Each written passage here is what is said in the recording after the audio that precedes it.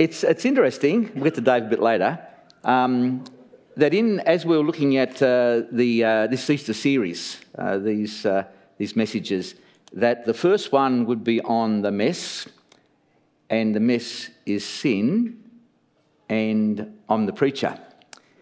And my reasoning is, because I'm the oldest on preaching team, therefore I probably know the most about sin. Okay. Now, think about that as you wish. And this is not a time of confession today, necessarily, but I do pray that God's going to speak in spite of me. So we're talking about the mess, then through the Easter weekend, looking at the miracle of Christ's sinless life, his death upon a cross, his resurrection from the dead. And what I find so amazing about that isn't just the fact that he could die, that God could die, but he would die. That's amazing, isn't it? And then we move on to the message on the mission, the message of the gospel, going out to the world, what we were called to do as church. Our world has a problem. Sin is the problem. As a result, the world is a mess because of sin. And I've spent most of my working life listening to people's stories, and I know that for all of us, including myself, at times our lives are very messy. But I want to also leave today, as we talk, with hope. And as we look at these thoughts today, I want to encourage you that our lives, in spite of what we struggle with every day, God is good. God has a plan. And the plan is about a relationship with us, an intimate relationship with us. Let me pray and then we'll share our reading. Our dear Heavenly Father, we are just so grateful for the fact that you love us in spite of what you know about us. And sometimes we seek to hide things from you, but we never can. But in your grace and mercy and love, in your compassion, in your capacity to forgive, we are new creatures in you. So, Lord, as we talk about some real facts today about the way and the state of the world is in, the way we are, what state we're in, Lord, we pray that we might re-engage with the truth of your word and the hope that's in the gospel of Jesus Christ. It's his name that we pray. Amen. Our reading comes from 1 John 1, verses 8 and 9. If we say we have no sin, we deceive ourselves, and the truth is not in us. If we confess our sins, he is faithful and just to forgive us our sins and to cleanse us from all unrighteousness. If we claim to have not sinned, we make him out to be a liar, and his word is not in us. In the earlier verses of this particular chapter of 1 John 1, John's already introduced the idea of light and darkness, sin and forgiveness, and then he says these words. And verse 8, let me repeat verse 8. If we claim to be without sin, we deceive ourselves, and the truth is not in us. Spurgeon, an old-time preacher, never held back on saying what he really wanted to say, and I like this quote from him. Our deceitful heart reveals an almost satanic shrewdness in self-deception. That same deception that was experienced by Adam and Eve in the garden, that the same deception Satan seeks to play in our lives. Generally, not too many people I hear, just as I live within this world that identify themselves as sinners. Instead, what I hear many people saying is things like, well, I sometimes make mistakes, or I'm not perfect, you know. Some people might think, no, sorry, David, I wasn't going there yet. I'm only human.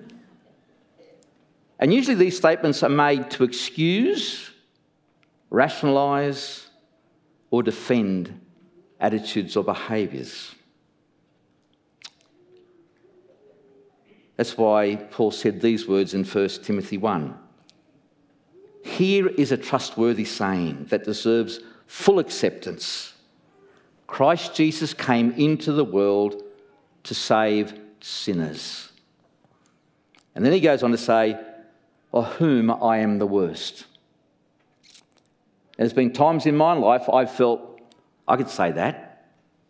The very thing that Paul expressed to this young leader, this young mentor that he looked after in the form of Timothy. God's grace and mercy are extended to sinners, not to those who make excuses, rationalise, or defend themselves. God's grace and mercy are extended to sinners. One of the commentators expressed it this way: no person has ever been kept out of the kingdom of God for his confessed or her confessed badness, but many for their supposed goodness. Sin separates us from God, plain and simple. And from Genesis to Revelation, we read the scripture, sin separates us from God. And in Romans 6:23, Paul says these words, for the wages of sin is death, separation from God, but the free gift of God is eternal life in Jesus Christ our Lord. God's plan, as Alex said, God's plan A has always been for his creation to have a relationship with him. God has pursued us. God doesn't want anybody that he's created in this world, past, present or future, not to be in a relationship with him. You see, the core of the mess is sin, our sinful nature. When I was a child growing up in the church, I heard this phrase. Sin is spelled S-I-N, and I is the centre of sin. The world revolves around Graham Jones.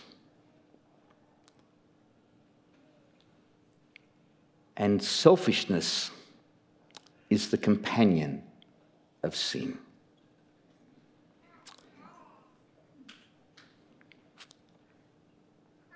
Sin has many opposites, but one of them, the opposite to God is many forms of sin. But God and what is good, what comes from God, is the way that we've got to understand how do we deal with sin. And goodness is one of those 9 fruits of the Spirit that we read, that we might understand what truly is good, not what's good in our eyes, what's good in God's eyes, to know God's word and to know what is good and his perfect, pleasing will. And Jesus in John 16 said these words, sin, basically, is because people do not believe in me. Unbelief, the rejection of Jesus, which is ultimately proves one to be guilty of sin. Jesus was not an afterthought to the fall. He was always part of God's mighty plan. God, in his foreknowledge, knew what was to come. He knew the choices Graham Jones would make. He knew the choices you would make and the times we would fall. But he had a plan. And he never wanted to or never has given up on that plan. You see, whatever we do is not good enough, not even close. And the book of Isaiah, the prophet Isaiah, wrote these words in Isaiah 64. For all of us have become like one who is unclean, and all our righteous acts are like filthy rags. We are shriveled up like a leaf, and like the winds, our sins sweep us away. Our sin makes us an unclean thing. It makes us unacceptable and unworthy before God. Good old Spurgeon, I use another one of his quotes. If our righteousness is so bad, what must our unrighteousness be? We have little to no understanding of God's ways. Isaiah 55, we read these words, For my thoughts are not your thoughts, nor are your ways my ways, declares the Lord. As the heavens are higher than the earth, so are my ways higher than your ways, and my thoughts than your thoughts. God doesn't think the way we do. He's beyond our understanding. God doesn't act the way we do, even though oftentimes we expect him to act the way we want him to. And in that verse it says, as the heavens are higher than the earth. I checked up Mr. Google, as many young people do all the time, and I do from time to time, thinking how far is the furthest detectable galaxy in our whatever we call this, beyond the universe even. And it came up with 13.4 billion light years away. So I started to think, that's a long way away, isn't it? Sure is. Especially when I was at school, the speed of light was 186,000 miles per second, right? That's miles. So I had to equate that and say it was to kilometres. So 300,000 kilometres per second light travels. So this farthest detectable galaxy from us is 300,000 kilometres per second over a period of 13.4 billion light years. Is your head hurting? Desperately so. So, reminding me again of my finiteness and God's infiniteness. I am in awe of our God. Isaiah 40 puts it this way: who can fathom the Spirit of the Lord, or instruct the Lord as his counsel? Whom did the Lord consult to enlighten him, and who taught him the right way? Who was it that taught him knowledge or showed him the path of understanding? No one. God has great wisdom and raw intelligence. God needs no counsel, no instruction, no teacher, no one to show him the way of understanding. It is our believing that as the holy, righteous God, he cannot do wrong, make a wrong decision, or act in a way that would not be based on unconditional love for each of us, his creation. And I would guess that some of you, like me often, have questioned God. Why?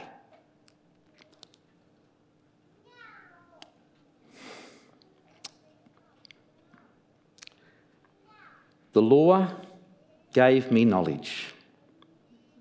In Romans 7 we read, "What shall we say then? Is the law sinful? Certainly not. Nevertheless, I would not have known what sin was had it not been for the law. For I would not have known what coveting really was if the law had not said, 'You shall not covet.'" What is now in our minds because of the law is the fact that we have the potential to understand and to act upon evil, what is wrong. As a result, I am torn between what is right and what is wrong, often. We read on further in Romans chapter 7, from verses 15 to 20, and it's summarised probably in the verse 19 quite well, where it says, "For I do not do the good I want to do, but the evil I do not want to do. This I keep on doing." That is the battle so often, isn't it? That's the war that goes on inside of us. Basically, we clearly know what is right and what is wrong, and what is good and what is evil. And we often choose what is evil. In James 4, he says, if anyone then knows the good they ought to do and doesn't do it, it is sin to them. We are tempted to do evil, but seldom think of the reality that we are also tempted to not do good. Let me repeat that. We are tempted to do evil, but seldom think of the reality that we are also tempted not to do good. It is possible to be doing nothing wrong and still be living in sin because of what we are not doing. And this is because of the omission of good is therefore the commission of evil. The sins of omission are the right things we know we should do, but we don't do. And the sins of commission are the observable and often dramatic sins that we demonstrate in our lives. It is a sin to lie, but it's also a sin not to tell the truth. See what I'm saying? The way we can manipulate, the way we can be deceived, we can deceive other people, deceive ourselves. This verse, though, reinforces this truth. Do not withhold good from those who deserve it when it is in your power to act. A quick example I want to give to you on this is the parable of the Good Samaritan. In the parable, you might remember that there was a man journeying down the road and thieves come upon him and beat him up and robbed him. Short time later, in the parable, a priest and then separately a Levite came past, and they didn't do anything that was any act of evil. They did not go to the injured man and steal something the thieves had missed. All they did was pass by on the other side and did nothing to help the man. They broke no law of the Old Testament, but they did break the law of the New Testament, which is the law of love. They did not love their neighbour as themselves. By doing nothing when they could have done good, they did evil and were guilty of sin. We all need accountability. We all need credible people in our lives. And I guess since I was my late teens, I remember meeting with two other young men, Christian men, and we would meet together on a Saturday morning at 7 o'clock. I had my little J.B. Phillips New Testament that I cherished at that time. I've lost since, unfortunately. And we would share the Bible together. We'd pray together. We'd talk together. And even from that age, from 18 or 19 years of age, I knew how important it was for me to be in accountable relationships with credible people. Credible people are people who love me enough to tell me the truth. I was with my companion, my ministry companion during this week, David, and on the record, I paid for coffee last time, didn't I, mate? First time, okay, but I did it last time. But David reminded me of this verse in Thessalonians 5. Abstain from every appearance of evil, or abstain from every form of evil. That might sound extreme. It's not. It's safe. It's wise. It's needed. It's godly. We need to be disciplined in such a way that we don't allow our temptations to draw us away from the faith we hold on to. In James 1, let no man say when he is tempted, I am tempted of God, for God cannot be tempted with evil. Neither tempted he any man. But every man is tempted when he is drawn away by his own lust and enticed. Then, when lust has conceived, it brings forth sin. Sin, when it is finished, brings forth death. Satan knows every chink in my armour. He knows where we are individually vulnerable and what I might be vulnerable in might not be for you, and vice versa. He seeks to take over our lives and destroy us. In 1 Peter 5, be alert and of sober mind. Your enemy, the devil, prowls around like a roaring lion, looking for someone to devour. Resist him. Stand firm in the faith, because you know that the family of believers throughout the world is undergoing the same kind of suffering. We are not alone. Individually or even as a church, we are not alone. We battle on, and I pray together.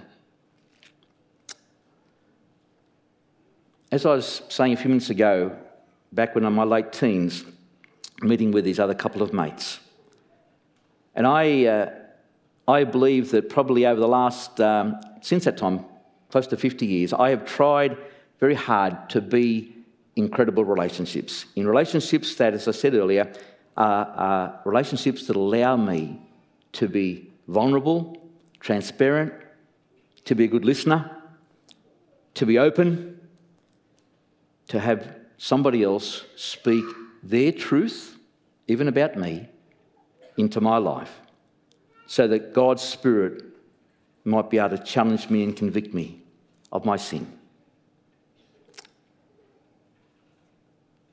Some of us on staff, we were part of the GLS Plus on Thursday here at the church.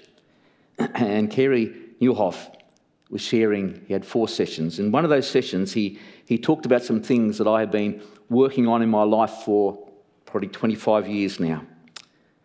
And it just reminded me, reflecting just how, and I wanted to share it in the sermon today. I already had it prepared that way, but I wanted to even reinforce it more. How we can read Scripture and learn Scripture and understand life and work together, but we've got a discipline that we need to engage in our lives. I realised a long time ago, I have to be responsible for my life. I can't blame somebody else for my attitude and my behaviour. And yet I lived a lot of my life doing that, blaming others, making excuses. And what Kerry talked about was 5 principles. And I have 4 similar to him and I have 1 differently, but that doesn't matter. His are probably right more than mine. But what I decided before we moved up here to Toowoomba 23 years ago, so it was a couple of years before that, I made a decision. I wanted to have a clear outcome in my life. I wanted to have a clear direction that I was going, personally. And I decided, I'd read somebody smart, that I would make this my outcome. Simple this, and for those who have sat in my office and chatted to me, you've heard me say this before. I made a decision back then. I wanted to be a godly, healthy man. My priority, the thing that was out there in front of me that I had to and I wanted to passionately work towards. I didn't, but I could have written it up on a nice bit of paper and put it through my grandson's laminator and hung it up on the wall. Would look nice there. But I become aware very early days that that outcome is great. But what do I do today to achieve that outcome at some time when I die? Not before I die. Okay. So I come up with 5 areas that every day I wanted to be committed to being spiritually healthy, physically healthy, mentally healthy, emotionally healthy, and relationally healthy. I don't want to go through all those in any great detail. But because that is my goal, and every day in some form or shape I try in God's strength to achieve those practical goals so that as time passes I can get closer to my outcome. So I need credible people in my life. I need a discipline in my life to be able to say, this is where I believe God wants me to go, and these are the stepping stones I'm going to take on a daily basis to achieve that. And over all of this, God is so faithful, isn't he? Man's universal need and God's universal offer is seen in Romans 3:23 and 24. Man's universal need, God's universal offer. For all have sinned and fall short of the glory of God, and all are justified freely by his grace and through the redemption that came by Christ Jesus. Justification can only be achieved by accepting freely God's gift, graciously bestowed to us through his son Jesus. It cost him his life, free gift for us. And in 2 Thessalonians 3:3, the Lord is faithful and he will strengthen and protect you from the evil one. That's a promise. One of the greatest characteristics of God is his faithfulness and the promises he makes in Scripture that will allow us to endure and overcome. We'll close with the verse, that 1 John 1:9. If we confess our sins, he is faithful and just to forgive us our sins and to cleanse us from all unrighteousness. Though sin is present in our lives every day, it doesn't have to dominate us or control us, but it's there. We can find complete cleansing as we confess our sins. But we then have to keep moving forward in that confession. And confession simply means to say the same as. When we confess our sins, we are willing to say and believe the same thing about sin that God does. I'm going to pray in a minute, and then we're going to share in our baptisms with Billy and Jasmine, which will be great. But I'm going to just state the fact that if you want to come and pray with me or one of the elders or one of the ministry team after the service, you are very welcome to do that. Because God is a good God. We struggle and battle every day in our lives with the issues of sin and the messiness of this world.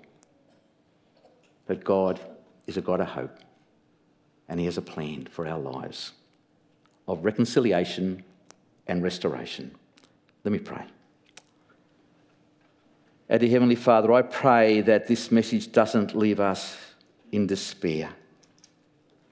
I pray that as we understand the facts of this world and of this life is that we are sinners, saved by grace.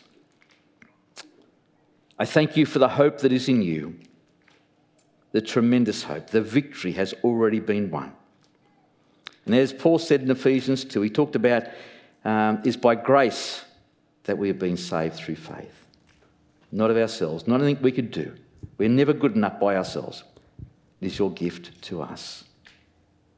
We thank you from the bottom of our hearts for this beautiful gift of your Son, Jesus. We thank you, and we are eternally grateful for all that you have done and all that you want to do in our lives.